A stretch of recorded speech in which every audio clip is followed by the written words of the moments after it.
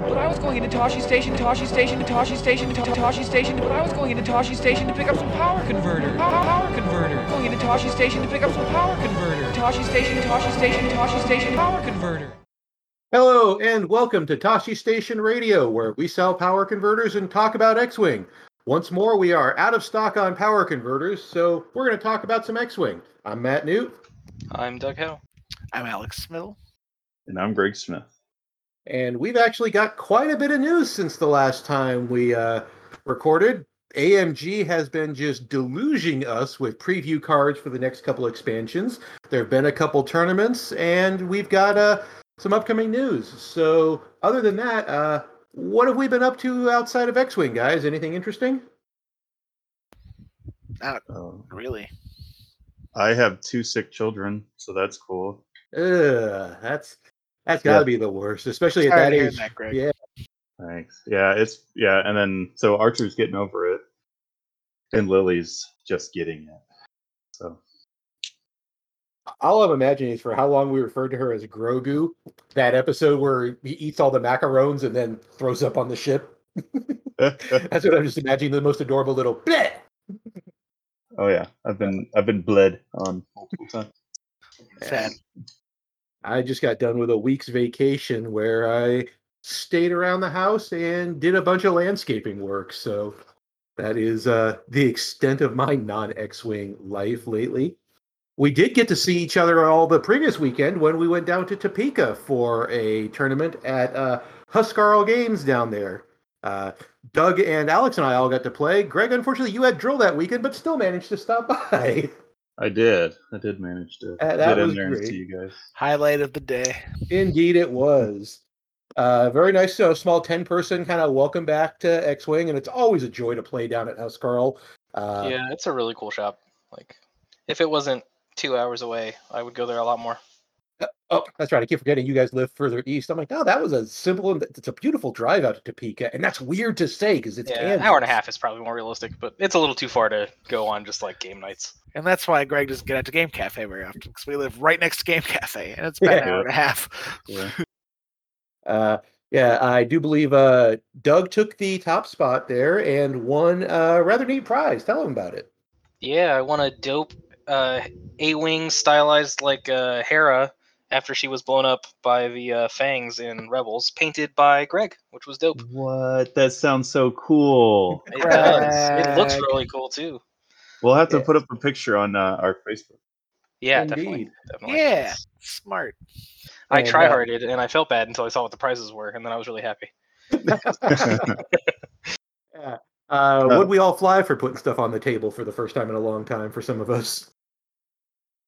I had Han and 2 K-Wings, both loaded to the gills with bombs, and then Han had Kanan and R2, just standard. Boo. Yeah. I played a generic lat with hull upgrade and 7 Fleet Gunner, 2 CLT Jedi Knights, and at 2 tournaments I tried one with CLT Sense Obi-Wan and one with the Sense Auto Blaster R7A7 marksmanship 8-1. I went 2-1 at both tournaments, losing to Doug both times. Han True. is the devil. But yeah, it was a good time. It was awesome. It was great to be back. Yeah. I ran the Heavy Bosk with Joy Rekov, Genesis Red, and Lando in the Escape Craft. That is a fun list. It's obviously much better in a hyperspace than it is in extended, but it's just fun. I understand the appeal of Fat Bosk now, because when things go right for him, they go so very right. I wound up with more MOV than everybody except the Undefeateds, which I found very amusing. But yeah, good time. I want to shout out Tyler real quick, just because I painted 2 ships for that tournament, and Tyler is amazing at. He wants everybody to get like something super cool. So he bought those Force tokens as well. Mm-hmm. Yeah, and then, those are neat. And Yeah, those were by neat. the same, and they have those cool sayings on them. Like, I really like those. And then the last place person at the tournament was awarded the other ship, and Which so, was also really cool. Tyler came to me with the idea, and he said, "Hey, I want a first place ship. I want a last place ship." And so that was ironic because I was like, "Oh, well, I'll do a blown up Hera for the last place ship, and then I'll do a pretty Darth Vader for the first place ship." And then I took Hera. and then you took Hera, yeah. And so, but it's it's whatever. So, but the thing is that the last place player got a really cool prize for the day, and that's going to keep people coming back, and that's going to keep people interested. Absolutely, yeah. Matt So, Colton, Tyler's really great at that. Yeah. Yeah, it was great. In fact, they even bought. We all just had our. Was it a $10 or $5 entry fee? It was a Huskarl's always $5 entry fee with $5 entry fee included. Yeah, they bought pizza for us for lunch. That was incredible. Every time. Huskarl is an amazing story. I was going to say, if you are within a few hours of Topeka, try to get out to Huskarl for a tournament sometime because it's awesome. Or if you're just ever in Topeka for whatever reason, I definitely recommend checking it out. I hope you're making money on that deal. Oh, straight up, on you the are. Pizza deal. Yeah. Plus the prizes, and if you're like, hopefully they can get a regional or a hyperspace, whatever they end up doing for that level of organized play going forward, because it's an awesome store. Mm-hmm. Yeah, indeed. It was nice to get back there with all of us again, because that was before the lockdown, the last time we'd all four played together. So kind of nice to get that going again. Again, thanks to everybody who made that tournament great. All of my opponents were fun. The 10 of us, the top 5 were our local Casey and Lawrence crew, which I thought was kind of hilarious. Once more, we ride into town and make the locals' life a living hell, but they're all to great be fair, players out it's there. all practically locals. Like, Yeah. I don't want to leave out Game Cafe for throwing an awesome tournament on Friday night either. That was so. Shout out to John as well. Absolutely, yeah. We had our local tournament. So yeah, two tournaments, 2 nights in a row. It's been a long time since we'd done that. Yeah, that'd been a while. Again, just a ton of fun. I've been trying a couple new ideas. That Friday night, I just flew 5 Kiroxes, 2 of them with thread tracers and 3 of them with ion missiles. And man, that is just fun. It's a fun list to fly. It's not necessarily good, but I see, as much as it took some convincing, Doug, for you to convince me that Kiroxes are as good as T65s, just in a different space. When I realized, hey, 1-hards, I like 1-hards, that got really fun to fly. I just found myself, as I do with most scum lists, missing the 3-hards so much whenever I could have used it. Yeah, and I do think that spamming just Kirax is worse than spamming just X-Wings. Yeah, less options. You don't have the boost available to you. Yeah, but I like a list that kind of fell out of favor that I think is still pretty good is the Torkill 3 Kirax plus 30-point ship. And like now you have quad jumpers that are pretty good that fill that space, and you have Sam crew that can go on Torkill. Like I think that list got better. Yeah, and it just kind of disappeared. Yeah. Quite. But on that note, we also again, not Greg, once more, Drill and the Army prevented Greg from playing in the online Jeddah tournament, which was part of the Gold Squadron qualifiers, an extended tournament. 3 of us played, 2 of us did really well. Guess which 2? I mean, we all know the answer. We can read the show notes. It's Greg. It was both Greg. Yeah. Oh, believe me, Greg had a better weekend than I did that weekend. Yeah, Alex and Doug, both of you made cut, and I played very poorly. In our last recording, we were talking about some ideas that I was going to put together, such as possibly the triple fire sprays. What I ended up going with was Unkar Plut with Zam crew and pattern analyzer, and 6 Z95, the Black Sun soldiers with false transponder codes and cutthroat, with the idea that these are fragile ships. I'll get to reload you via cutthroat all the time. And it was, I don't want to say swarms are always bad, but man, this was the wrong choice for the current meta in so many ways. To be fair, Matt, you played 2 games and you had 0 practice games ahead of time. Yeah, and the thing is, I think that list has potential. It does, but here's the thing. I came up against the first round. I came up against the guy who ultimately won the whole thing. And then the second round, I came up against another aces list. And I just went, oh, this is really bad for me because neither of these lists, I mean, both of them can just arc dodge me if they're jammed. And I didn't have an answer to that. And exactly what you said, I came in with no practice with that list and just thought, what if I just bring a lot of red dice? Well, a lot of red dice is good when it's 3 attack dice ships, less so when it's 2 attack dice ships without the ability to get double mods or other force multipliers like that. I think the list could be good in the hands of someone who is really good with not fire sprays, headhunters. Blair Bunky, for example. But I got overconfident with that list and came in just unprepared. Despite that, I had fun. I went 0-2 drop because I realized it was not likely for me to. My MOV was bad enough that even if I went 4-2, I was probably not gonna make cut on that. But it was a learning experience for me. I think I came in a bit too cocky and needed the humbling. You guys, however, actually brought smart lists and fought your way to the cut. If you count a list that Doug built was like, you should fly this smart, then yes, I did, and I agree. It was a great list. What was it? It was Ada Obi-Wan, full crit with the auto blaster marksmanship sense, R7A7, a regen Delta B Plo, and a Luminara with Delta B and Chopper. Okay. That's triple Jedi. It's a more aggressive one because you're doing the jam and then Luminar's ability. But you still have the Ada that's really hard to pin down, and Plo has regen, so always good to have a regen Delta B. Mm-hmm. What knocked me out in top 32 was a bunch of regen Delta Bs. And Chopper in general in the meta is pretty strong because you have things like Hera, who's passing tokens all the time. Somebody like Boss gets really good to strip tokens. Love playing against Hera in that list because I just glued Luminar to Hera and was like, you don't have a list anymore. It was great. And Doug, what did you bring to it? I brought triple Ada with stealth devices.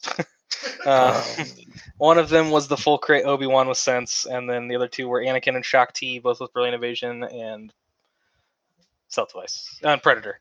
So yeah, I went with the degenerate. I'm gonna evade every turn and have focus evade every shot you take into me. And for 5 games, it worked beautifully, and for 2 games, I got hit anyway and lost. The one in the cut was in the top 32 against the eventual runner-up, Donald Williams with Quad HMP, and he played it well, but man, I just did not dodge an attack. And that happened with the dice. Sometimes the dice game is a dice game. Yeah. You always run that risk when you're flying aces. Yeah. Sometimes you can have a totally below average game and just lose. And my list doubled down on it because it doesn't have any health and it has very low damage output. And normally it's fine because I still try to avoid getting shot as much as possible, but quad HMPs make that difficult. You can't. Yeah. They just get to shoot you. It's a rule. Andrew Durham, my first round opponent, was the eventual winner with a list I called the Doug House Special, and Doug, you corrected me, calling it the Doug House Experience. Smiddle corrected you. Aha. I would call it Supernatural Kylo and Von Reg. Yeah. I don't think it's a particularly innovative list. Just not a lot of people play it. Well, props to where it belongs. You've flown it incredibly well. Andrew flew it amazingly. Surprisingly, I actually made him go to time to get the points he needed. He did almost all the damage in the last 2 turns. I will wager that he went to time every single game. Oh, you're gonna with that list. But he played it perfectly smart, just like we've seen Doug do on stream with it. Use Von Reg to kite, use Kylo for the hammer, but you can also switch that up if you need to. I have seen Doug fly it enough that I just refuse to go after Von Reg, and though I tried my best to force him to come after me, a game like that is really the ace player's choice unless they make a mistake. And Andrew flew that incredibly. Many, many props to him. Props again also to Doug for how well you've flown that list so far in XTC. And you actually have some XTC news for us. Yeah, the finals are this coming weekend. I don't know exactly when this episode's coming out, but it's Saturday the 28th? I think so. Yeah. Yeah, Saturday the 28th at 3 a.m. U.S. Central. So that'll be fun. It'll be 5 rounds Saturday and 4 rounds Sunday. I don't know if they've made the stream schedule public, but there's there's 10 teams, so there's 20 streams going. Each team gets, or no, I'm sorry, that's not right, because there'll be 5 teams or 5 games going at a time. There's 10 streams going, 2 per match. So like our first game is against Peru, so there'll be 2 streams. Oh, okay. So two of your 7 games will be streamed. Okay. Yeah, for every round, and the streamers rotate out. Like I think Gold Squadron has our later round games, and it varies randomly throughout the time. But so there's plenty of XTC if you want to watch it. It'll be available. Nice. Please tell me you're taking like at least Friday afternoon off or something to try and get some sleep ahead of this. I'm going to take some NyQuil as soon as I get off work. Oh God, you're going to be drunk. And then I'm going to try and sleep from like 5 to 1 a.m. That's my goal. Oh my goodness. Will this work? Tune in this weekend to find out. It's going to be crazy. If it doesn't, then I'm flying Super Kylo hopped up on Monster, so it'll be great. Heck yeah. Is there a time zone or a team that benefits from this schedule? Everybody, 7 of the 10 teams are in Europe, so 7 of them are pretty good. And then 1 is Singapore, which is I still think better than it's us the in opposite Peru. direction, so they'll play in the evening. Yeah, they'll start late. Gotcha. Where then Peru and the US are both, around the same time zone. So it's at least this. Now, is this a single elimination bracket? No, it's a round robin. It's good lord! Yeah, so at least you guys will be stronger as the rounds go on, theoretically. Yeah, we'll see. Sunday will be easier because it's only 4 rounds. So how many games will you play personally? 9. Each person will play each game. Well, each person will play in each round. So how the pairings for XTC work is it's 2 teams of 7 paired against each other, and so it's pseudo blind pairings. So each team presents a list that the other team doesn't know, as they're just like front list. This is what you have to pair into, and then once both of them have chosen, you flip them up and see what lists they are. And then so let's say Peru picks their Rebel list and we pick our Empire list. Then we get to say, okay, what do we want to play against the Rebel list? We pick 2 lists to pair against it, and they do the same for us. And then they pick what the actual matchup is, if that makes sense. Okay. And then you go back and forth until all 7 are picked. All that at 3 a.m., huh? Oh, yeah, it'll be great. It'll be great. And remind me again, who's Team USA's captain? Marcel Manzano. Oh, okay. Yep. Marcel is capable of early morning decision making. Marcel also, I think one of the main reasons we did really well is our lists compared to most of the countries are a lot more. They have a lot more weaknesses and strengths in terms of matchups, whereas a lot of people picked a lot of. So like Peru had specifically picked 7 efficiency or 6 efficiency lists and 1 ace list. So they're really tough to pair into because they don't have weaknesses. They just don't have strengths either, if that makes sense. No, that's. I mean, that's probably where I would go if I were going to be putting a team together for something like this. But we did. Marcel did really well at. We have a lot of specialized lists, and Marcel did a really good job of getting us good matchups over and over and over again. Gotcha. Good. Marcel, watching from the 5 feet away, Marcel seemed like a phenomenal captain for Team USA. Well, he was captain last year, right? Or not 2 last years year, ago, but the yeah. year before that, At Euros, yep. Yeah, and I think he learned a lot. 2020 didn't exist, so. And I think the U.S. capitalized on the 1 game a week format a lot more than other teams did. For Swiss in particular, like I think we did a lot better job of breaking down what we wanted our pairings to be and things like that. So we'll see how the finals go. I think all of us are just hoping to do well, but accepting that it's a brutal time zone for us, so it might get dicey. Hey, I believe. Yeah, we'll all be pulling for you. Yeah, I'll be watching when I'm awake. So yeah, I was gonna say can't promise to wake up at 3 a.m. And that's Saturday at 3 a.m. Yep. Indeed. Correct. And then Sunday also at 3 a.m. Ugh. Oh, Greg, you stand the best chance to actually be awake with sick kids. So. Oh, don't say that. 3 a.m. Might as well watch Doug. I woke up to a toddler on my face today. So, because he's been sleeping with us. So, yeah, sleep has been rough. Well, as we also mentioned, AMG's been very busy on their Twitter, putting out all sorts of news for Legion, less good news for Armada. but specific, a lot of previews of the 2 upcoming releases coming out in a month for us: the Resistance Y-Wing and Fury of the First Order. We've looked through a lot of the cards that have been previewed, and we're not going to go over each one. We're all just going to pick a card we think is cool, talk about it, and see what we think there. So who'd like to go first here? I'll start it off. All right, what's your favorite? Whirlwind. Whirlwind is my favorite card. He's windy, he's whirly, he's twirly. Is he twirly though? It's very twirly. It's so my favorite. I love that. Like, I want to All put that on a shirt for you.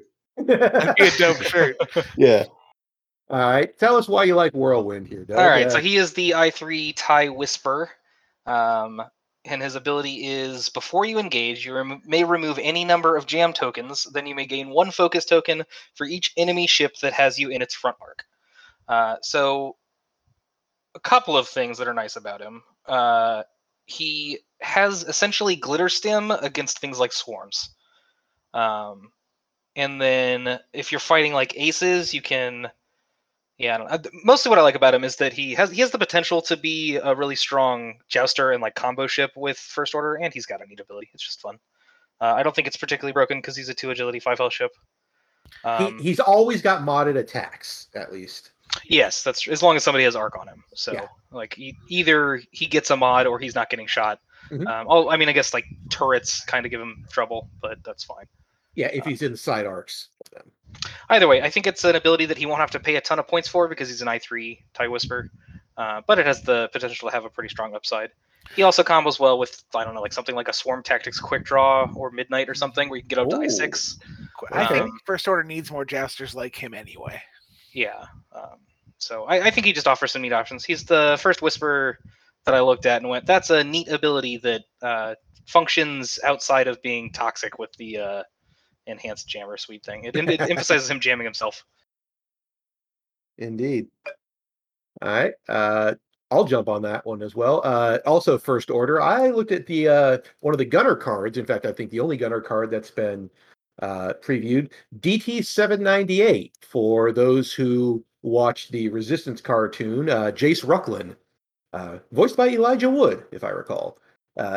He is a Gunner who, at the start of engagement, you can choose a friendly ship in your firing arc. If you do, it gets 1 strain token. And then, when you attack, you may reroll up to 1 die for each ship in the attack arc with 1 or more non-lock red or orange tokens.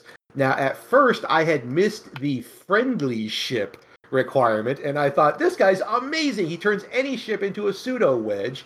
But realistically, it's give a ship in your firing arc that might have arc dodge, give it a strain token, like your Vonreg who's running away and kiting, and then that gives you a better Predator there. At least you're going to be rerolling 1 die because you've given out that strain token. You could possibly be rolling more. So it's a neat... am I willing to sacrifice a ship to do things? It can play really well with being able to chuck out those jam tokens. It's gonna be interesting. I think he's kind of got, with something like jam, I don't think First Order has any... Well, no, the Upsilon can take the tractor beam, but if you've got abilities to hand out, tractor, jam, what's the other orange token that I'm missing? Weapons disabled. Weapons disabled. I guess if you're running Electro Proton Bomb, I don't know. I mean, the red token is more relevant. Yeah, red token's obviously, yeah, strain, deplete, stress, all those things. I mean, at the end of the day, it's just like giving your ship a strain is a third of the time making it take 1 more damage than it would have normally. Yeah. And a reroll is half the time increasing your damage. Precisely, so like just by itself, it's really useful. And then It's like Hazagas's ability is. Like, it's the math says do it. yeah, pretty much the exact same. Mm-hmm. So I think that's neat, especially because the TIE Whisperers are going to have a Gunner slot. So yeah, I just checked to see if it was a certain ship only. It's not. It can go on any First Order ship. So that can take a Gunner slot. Does the Whisper have a Gunner slot? Yeah, we assume so. No, we've seen the slots for it. I remember the Bomber having. I don't remember the Whisper. What did the Whisper? Was that the Whisper or the Bomber that I looked at that had the? No, I believe the Bomber does have one. The Bomber definitely does. Yeah, the bomber does. I think the Whisper does as well. So it's it makes almost every ship that has a turret gets a gunner slot. Either way, on either of those ships, either the Whisper or the bomber, he can be rather useful there. So I dig him. Also, I do like seeing characters from the spin-off media like Resistance coming in with thematically appropriate abilities. If you've watched the show, his ability makes a lot of sense. Spoilies. Indeed. Well, I mean, come on. His face is on the card. Even though it's not animated, you can tell who it is. Indeed. Greg, what about you? What jumped out at you? I like the FO bombers because I think that they're gonna add a little bit of list building. Well, a lot of list building options, new ones. FO's kind of, for me at least, kind of sat in this like weird spot of like, well, do I take aces or do I take aces? So like, there hasn't been a lot to go from. So I like the I-5 bomber breach because after you execute a maneuver, you can do a boost. It's after you execute a maneuver or perform a boost. Sorry. Also, just to clarify, the Whisper does not have a gunner slot.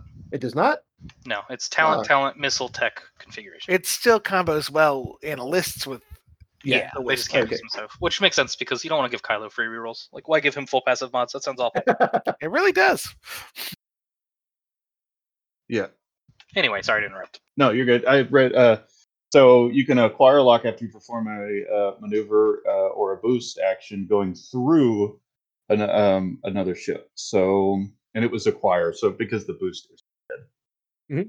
So I want to make sure on that one. But I-5 bomber seems pretty good. Well, one of the neat things is that dovetails really well with the bomber ship ability Pursuit Thrusters. During the system phase, you can perform a white boost action. Yeah, which is really nice because if you bump into somebody, you can usually boost past them the next turn with an enemy boost. So that's really useful. Yeah, and it seems like there's a lot of good, neat abilities that are coming out of this pack too. So a lot of cool, not just bombing abilities, but like this one, like it's really utilizing the maneuvers and going through stuff. You know what that makes me think? That's almost Redline-ish. In that, in the system phase, you can boost through someone, acquire a lock on them, then drop a proximity mine or something right on them, and then K-turn and shoot them. Yeah, that's gross. Yeah, I'm a little worried the named FO bombers are going to be too expensive, just because like every cheap ordnance platform, the named pilots are always too expensive. If you look at Y-wings or TIE bombers, or other Y-wings in a different faction that are also overcosted. Every faction will eventually have Y-wings.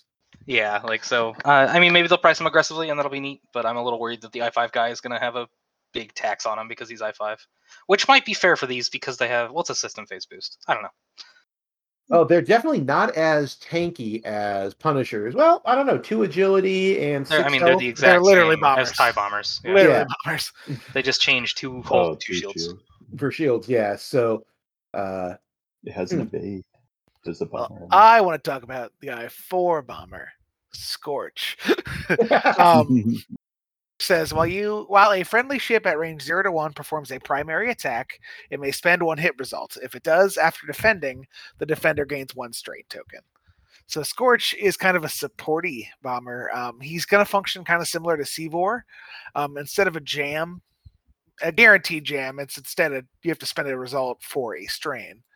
But he can do it at I-4. You can swarm tax him, or if you bring somebody like Midnight, who like rolls. Well, no, it's just when a friendly ship performs an attack. It doesn't have to be his attack. I know. I was saying, or you bring somebody like Midnight at I-6 to jam then, or to do the strain then.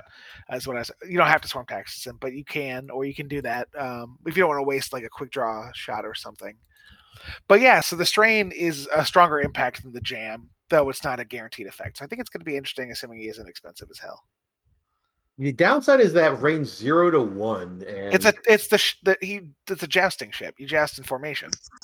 Okay, so I'm thinking, something like a an ace would not necessarily combo with them because you don't want to keep your aces close to your slow, predictable no. ships. I think First Order is adding a bunch of jousting options in this pack, like the Whisper, like Whirlwind, or the Bombers, and they already have FOs and SFs, so like you can probably get some cool jousting lists actually now, and then he would go well inside of it. Have if we he's not seen too- what initiative the generic Whispers are going to be at? I think there's an I4 generic that we know of. Ooh. I'm personally not super hype on Scorch. I don't like. I think it's fair that you have to spend a hit, but I'm worried that might be a little too niche. I don't know. We'll have to see in actual practice. But Okay, it also depends on price. Spend a hit to gain a strain. To give them a strain. Okay, that's what I'm saying. To make them gain a strain. So mathematically, it's bad. Like objectively, it's after they defend, they are assigned the strain. So it's for subsequent shots, not his right. shot. I see. So you're setting up other shots. Okay, because I remember talking for years now about how Thane Tyrell's ability, spending a result to flip up a damage card, is bad. You know, the idea that spending results is not going to be a good thing. But this is different because flipping up a damage card might not pay off for you. I mean, they might just have crappy damage cards, or if they've got like a wounded pilot there, big deal. But this is definitely going to have an effect as long as you've got someone shooting after that strain token is applied. I think the big thing is that it's not just Scorch; it's friendly ships. Yeah, you can do it multiple times per round. If you have a range 3 obstructed shot with a guy who rolls one hit, he can spend the hit to add a strain so that the next shot can actually be meaningful. Yeah. So that being said, you have to be judicious when you use it because mathematically it is bad. You're trading away a guaranteed hit for a potential evade. So like I do think it has potential use, but like you said, pricing will be important, and it's not something that you spam use. Yeah, I think you want to use it to set up your fully modified range 1 shots kind of thing. Right. You said guaranteed hit, but what if it's a hit that's guaranteed on the board. Yeah, but not necessarily guaranteed to hit. So like if I'm shooting the strain the strain is a theoretical green die that actually only has like a 38% chance of being an evade. Yeah, like if I'm Scorch and I'm shooting range 3 obstructed by a gas cloud at Hera, I'm absolutely going to spend a hit to give you a strain because you were dodging that hit anyway. Yes, right. That is I mean, gas clouds are like if you roll one hit behind gas cloud, that is always the time to spend it for sure. But yeah, you have to know when to use it. Doug is very correct that you can if you just use it on every other shot, you're actually going to cost yourself damage. But I think if you can use it to set up range 1 shots, maybe even a 4-die range 1 shot from a strain onto a strain ship, it can be really impactful. Okay, I can definitely see it. So none of us saw anything jumping out at us about the Y-Wings, eh? We all just thought the First Order was neat. It's the 4th faction of Y-Wings. We're kind of tired of them. Yeah, and the names kind of like, it's just name generated. Like, it looks like somebody was late for an assignment, and they were just like, crap, we got to get these names out. And then they just generated them. Like, yeah, what? The random names from SOTOR. I'm hoping that the more exciting pilot abilities haven't been revealed yet, is I think my big thing. These pilot abilities are all just really niche for the most part. Some of them, I think the configs are way more interesting than the pilots so far. The one thing that did jump out at me is for the Y-Wings is the Initiative 1 named pilot, Chorus Capellum. Not his ability, not the fact that you got a named I-1 pilot, but the fact that his subtitle, Gentleman Flyer, is in quotation marks. Like, it's the only subtitle that's in quotation marks. Like, it's sarcastic. Like, he's a quote-unquote gentleman flyer. I think Finn is also in quotes as a big deal. I think it's a big deal, yeah. Oh, again, that means the same kind of idea that, Finn being a big deal is kind of like a joke. I don't know who Chorus Capellum is, but the quote-unquote gentleman flyer kind of makes me want to learn a little about him. Which it kind of makes sense because he's stealing your tokens. Yeah, exactly. That's why I'm wondering, is he that guy's scoundrel? A jerk. A gentleman flyer. He also seems like actually a pretty good pilot, depending on the situation. Like, he might be one of the situations where it's worth bringing swarm tactics just to make him polyp. Canonically, he's an art thief. Aha. Well, that makes sense. Like, you're a gentleman rogue type. There you go. He stole from planets the First Order left after occupying, specifically. So I'm not even sure he qualifies as a resistance guy. No, I guess he's in Rise of Skywalker apparently. So. Okay. Horus Capel. All right. Well, that's at least some kind of personality to him. For nothing else than that, I like him. Well, we've covered what we've seen so far of the previews. We've talked about some of the tournaments that have gone on, and we kind of mentioned it in the last cast, but one of the things that came up at the Lone Star Open in Texas a couple weeks ago was the issue of stalling and fortressing. Now, this is something that has been debated for years, going all the way back to first edition, and the rules specifically in second edition state that if you have all your ships touching and nobody's moving for 2 turns in a row, then maintaining that is stalling in an attempt to exploit a stalemate, and it's prohibited by the rules. But yet, if you have one of your ships that is able to move, technically by the rules as written, it does not count. You're actually a little off here. In the rules, there's specifically a fortressing section where it's illegal, and that's if no ships move. Right. The exploiting a stalemate scenario came up from Dee and Paul Keever when they were judges at events, and that's how they ruled if you're like mobile fortressing or you have everything fortressing except for one ship. That's whenever you are stalling to exploit a stalemate. Right. Star Vipers. Yeah, Star Vipers is a big Starter. example.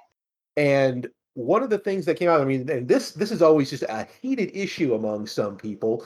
So for people who might not be aware of this, who've never encountered this tactic, what's the rationale behind fortressing up in a corner or trying to quote unquote exploit a stalemate? I do want to do one sidebar real quick before we get into this. It should be noted that Brent Wong, who was the TO of Lone Star, made it very clear ahead of time to everybody going that he was not going to make the exploiting a stalemate ruling. So people that are complaining about games at Lone Star should, it's fine to have a problem with the concept, but the players were playing within the rules as explicitly stated by the TO. Absolutely. So, Brent Wong did nothing wrong.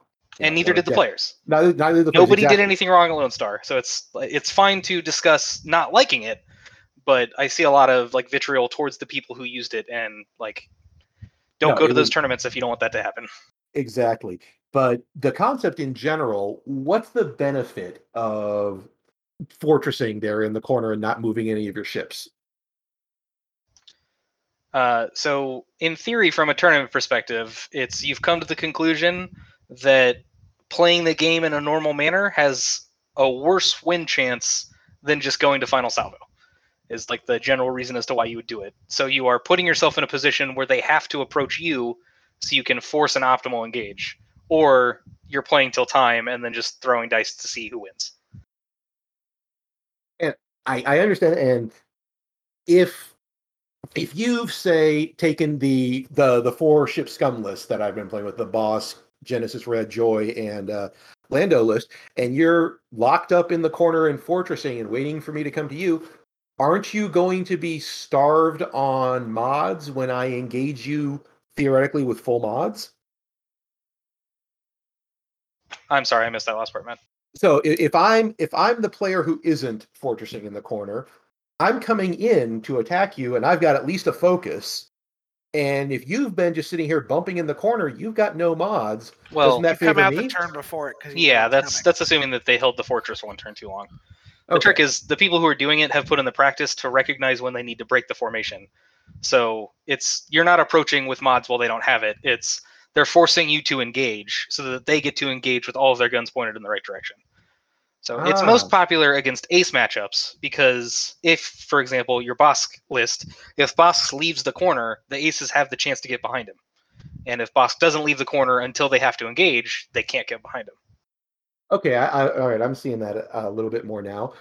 But wouldn't the counterplay to that be something like, and this is just me spitballing here, figure out when it's optimal for the fortress to break and then maneuver away from where that works, get out of Bosk's arc, hard to do, but still. So how are you doing that when Bosk is at a 45-degree angle? Right, and that's what I'm saying, because Bosk, all he has to do is one straight forward. You're not getting behind him easily that way. I see what you're saying. So the other problem presented with this is the person who's doing the fortressing has probably prepared for this. The person Yes. who isn't doing the fortressing probably hasn't. So you're trying to figure out the correct way to break the fortress with 0 prep ahead of time, and the clock is already running, so you have to do it while moving ships. 2A suboptimal engage for you that you have no choice but to take. Now it's interesting because I've never dealt with a fortressing player as such out in second edition. Ghost Fen used to do it all the time in first edition, and I generally had no problem with that. But I've definitely dealt with slow play, and this seems similar in experience, if not in execution, where one player is just saying, I'm not going to play the game as such, and that's a term that can be argued, until things are exactly the way I want them. But isn't that really what everybody's wanting to do with X-Wing? I mean, everybody wants every engage to be optimal on their terms, right? The difference is the other games, both players are playing the game. Yeah, also, like, the thing with the fortressing players is they're almost always very fast, especially while fortressed, so that you get as many turns as you want to try and break the fortress, because they have nothing to do. So it's actually quite a bit different than slow playing, at least in terms of how to solve it. Right. Slow playing, it's one of those things, you know it when you see it, when someone is just dragging it out. And this seems to be, I mean, I have heard arguments for both sides about the legitimacy of the tactic. And just So gut feeling. The biggest problem with the tactic is that final salvo is not a good way to resolve ties. Like, fortressing works because there is a tiebreaker that you can build lists to have an inherent advantage with that gives you a win.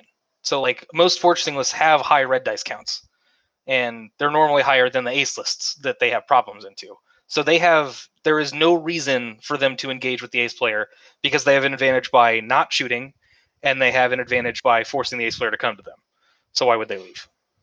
Okay, and that actually did not occur to me because I can't remember the last time I flew a list that had fewer than 10 red dice. Yeah, and like if they played against one of your lists, I highly doubt they would fortress because it's really easy for you to fortress break. You just joust them. Yep. Right. So again, that's how I was approaching it. I was thinking, okay, what's the problem? I can just joust them. But if this is something that is, I mean, obviously we've got the rules as written that say, hey, don't do this. And you've got this obvious loophole that you can exploit by having your sick just do one hards in a corner while everybody else is making the fortress. Is this just, gut feeling without talking about the numbers or the tactics? What's your feeling on this strategy? I think it should be against the rules. Yeah, I mean, I think it shouldn't have to exist personally. Like, I think that's why I said, back, in my opinion. Yeah, that's why I said the problem is that like final salvo is the problem. Like it's not fun to play against, and most people play X-Wing to actually play the game. So it's a problem and shouldn't be here. But I can't begrudge people for using it while final salvo exists because for a lot of those lists, ace lists are unwinnable matchups by and large. Like. I think one example is Nathan Idy had a triple Ada list against the list you talked about. And they went to time and final salvo because both of them agreed that there was no better outcome for them than to just leave it up to chance. And that's getting into a game balance problem. But, like, I don't blame the boss player for creating their best win condition. I guess if it is not against the rules, it's fair game, and I think that's fine. I personally wish it was. Like, I think it should be against the rules, but I also think if you bring back Jaws, it's not a problem anymore. Mm-hmm. Now, I never played in the age of draws. I started playing literally the month that the final salvo rules came out. But what was the major problem? I mean, I remember the thing about the intentional draws That's that knocked people out. That was a big my honest scandal. Opinion, the problem with draws is that the community cried too much, so FFG reacted when they didn't need to. Yeah, it was a scandal, and FFG just got rid of draws to sate the masses. To be clear, by scandal, you mean people following the rules the way FFG wrote. Indeed. And other people being mad about it. Yeah, that's the scandal part I'm talking about. It's the other people being mad about it.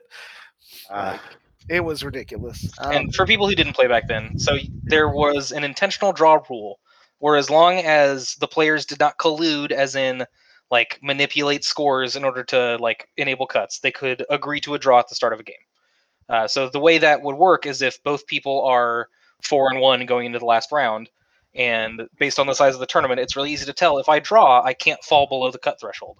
So I'll just offer a draw. And as long as you don't talk that through with your opponent, that's perfectly legal. Yep. Or So what happens is everybody just paid attention to pairings or to standings, and then there was one specific tournament where there were just few enough people that the top 8 players could all intentional draw and guarantee the top 8 cut. So the top 4 games all intentionally drawed in that last round of Swiss, so they all 8 made the cut. Yeah, which is, So if you no ever hear X and somebody- 2s make the cut. Yeah, if you hear somebody mention the Roanoke 8, that's the issue. Yep. Okay. Anyway, I don't think it was an actual problem. People just freaked out about it. So FFG said, okay, we'll make Final Salvo, which sounds fun and cool, but because there's a list building element to it, it's a pretty flawed mechanic, in my opinion. Agreed. So these lists that tend to follow the fortressing strategy, are they specifically built to be able to fortress, or is it something you look at in those situations? Because playing with that boss list, it seems, I understand the idea of fortressing against aces, but it's just fun to charge out and go fast with Bosk and engage.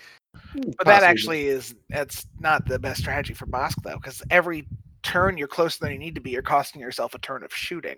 Mhm. So I fortress my Bosk for the first couple of turns every game, just to keep as much difference back as possible. But I'm also engaging with my other ships. Also, a key thing I want to point out is you said it's fun to throw Bosk in there, which is probably true, but they aren't playing that list for fun. They were playing it in a tournament with the goal to do as well as possible. Yeah, and that's again where I was having my problem wrapping my brain around it, because as you've heard me say a number of times, I want to be liked when I play X-Wing, and oftentimes that has made me make choices that were suboptimal, like we just said, flying straight out with a 4 straight with Bosk on turn 1. Not usually the best move, but something like this, if I am the player who's going to do something that I know is probably going to set my opponent off, I can't wrap my brain around that kind of play style. And I know, again, it's within the rules, and I am not saying the players who do this are bad people because they are using the rules as written.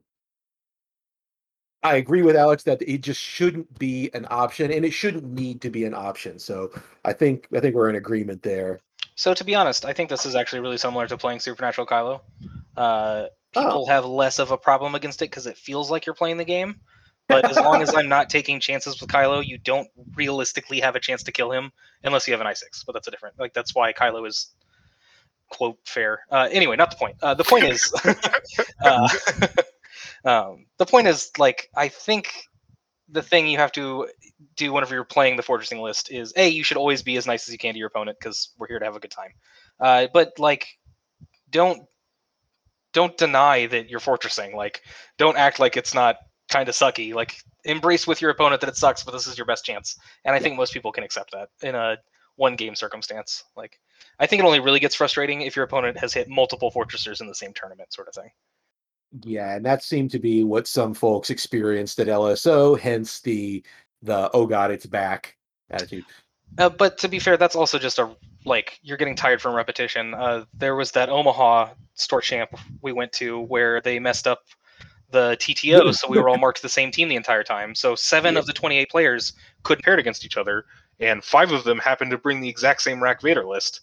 And as a result, 2 people played 4 of their 5 rounds against Rack Vader, and they were sick of it by the end. Yeah, and I get it. Poor Patrick was mad. Yeah, when he played me in round 5. Like, yeah, it's being forced to play against the same thing over and over again is frustrating, regardless of whether it's a good or bad matchup or anything. Like, part of the fun of X-Wing is the variety, especially in 2nd edition where there's 7 different factions. So yeah, I understand where you're coming from, but I don't ever blame people for doing what they think is their best win condition within the rules. Yeah. All right. Well, with that, Greg, you were silent there. Have you got any input on this, really? I kind of feel somebody said it. It's like the rules don't say you can't necessarily. And so because they don't say you can't, then technically it's not illegal, but it still makes people feel bad. You're I taking felt the Air Bud approach. yeah, I felt that way when I played a lot of Boba Koshka. Because no matter what people say, Boba's ability in 2.0 is broken, and it felt really bad. And I think Fortressing gives people the same feeling that Spam Text did, a year ago now. Like, you think It's so? time. yeah, Oh, God, that was a year But the way ago. people Well, talk at least, about Spam Text. I think people hated Spam Text more than Fortressing, honestly. but I okay. So I see spam text as like people flying 6 ships or whatever it was, and then people getting mad because they can't, no matter what they do, they can't kill them in time. And so I guess I see that as like, but I'm also every time I play against like Imperial Aces, I feel that way. I feel because like, Yeah. oh, I tried to hit you, I set you up real good. You should have died, you didn't. So what I mean That's by that is I think people dislike Spam Text and Fortressing equally, not from a balance standpoint, but from a this is unfun, and I don't like it standpoint. oh, I got you. Pure opinion and emotion. Yeah. Pure. Yeah, well, that's where I was going with the Boba thing too. It's like I flew well, but if I got caught, and Matt is actually kind of a good example. Matt caught me pretty hard on a debris cloud in our top 4 game at Huskarl, and you socked me in like really well with all of your Jedi and broadside, and all I did was like I just turned and kept bumping to Yeah. minimize my shots, but I still had all my rerolls. So like I was stuck, but I wasn't. It was like broken. Whatever. Right. Yeah. But yeah, and so it was like that's the thing, feel it's bad, well but I within the didn't do anything rules. wrong. No. That's what I think. It was is- frustrating because again, it was one of those situations where your opponent can play exceptionally well, Yeah. make no mistakes. The dice can even go your way, Yeah. but sometimes it just won't matter. And Doug, our practice game Wednesday night when you were flying the list you'll be taking this weekend, a lot of those engagements were just like, oh, well, there goes Kylo. Whatever I had planned doesn't matter because Kylo doesn't have to engage if he doesn't want to engage.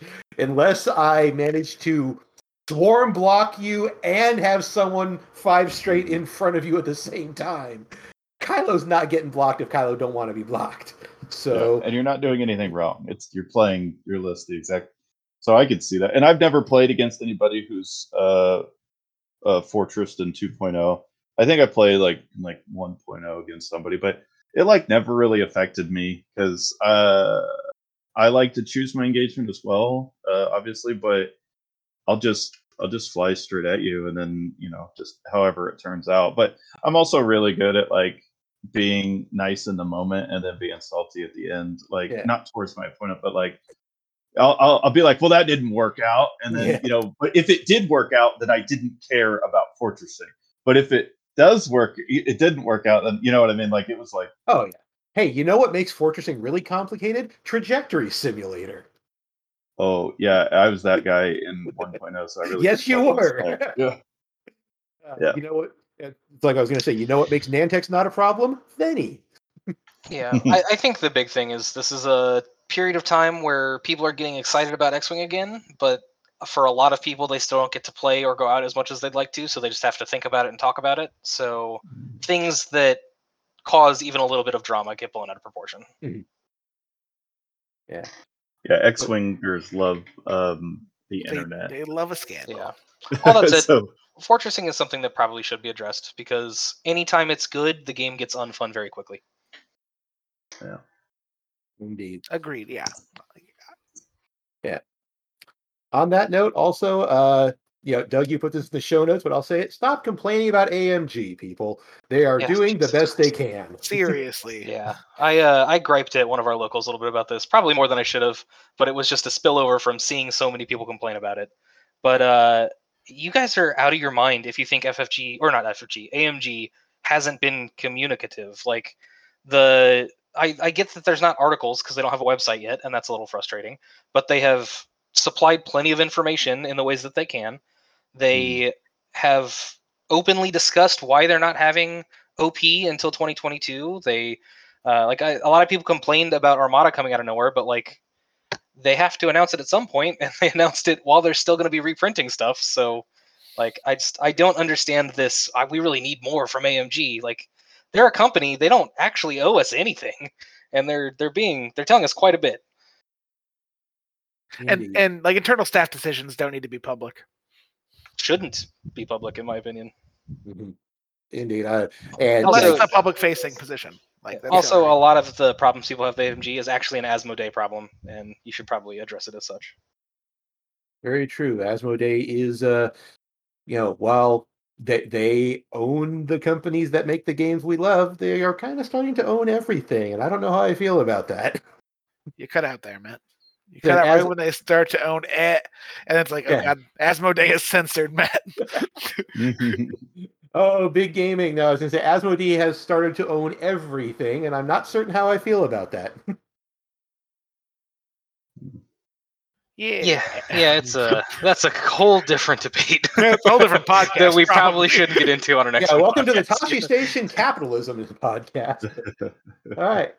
Well, we've had a lot to discuss here this week, starting, of course, with getting to see each other in person again, which, guys, that's always great. Even though Greg was dressed all funny in his ACUs. Yeah.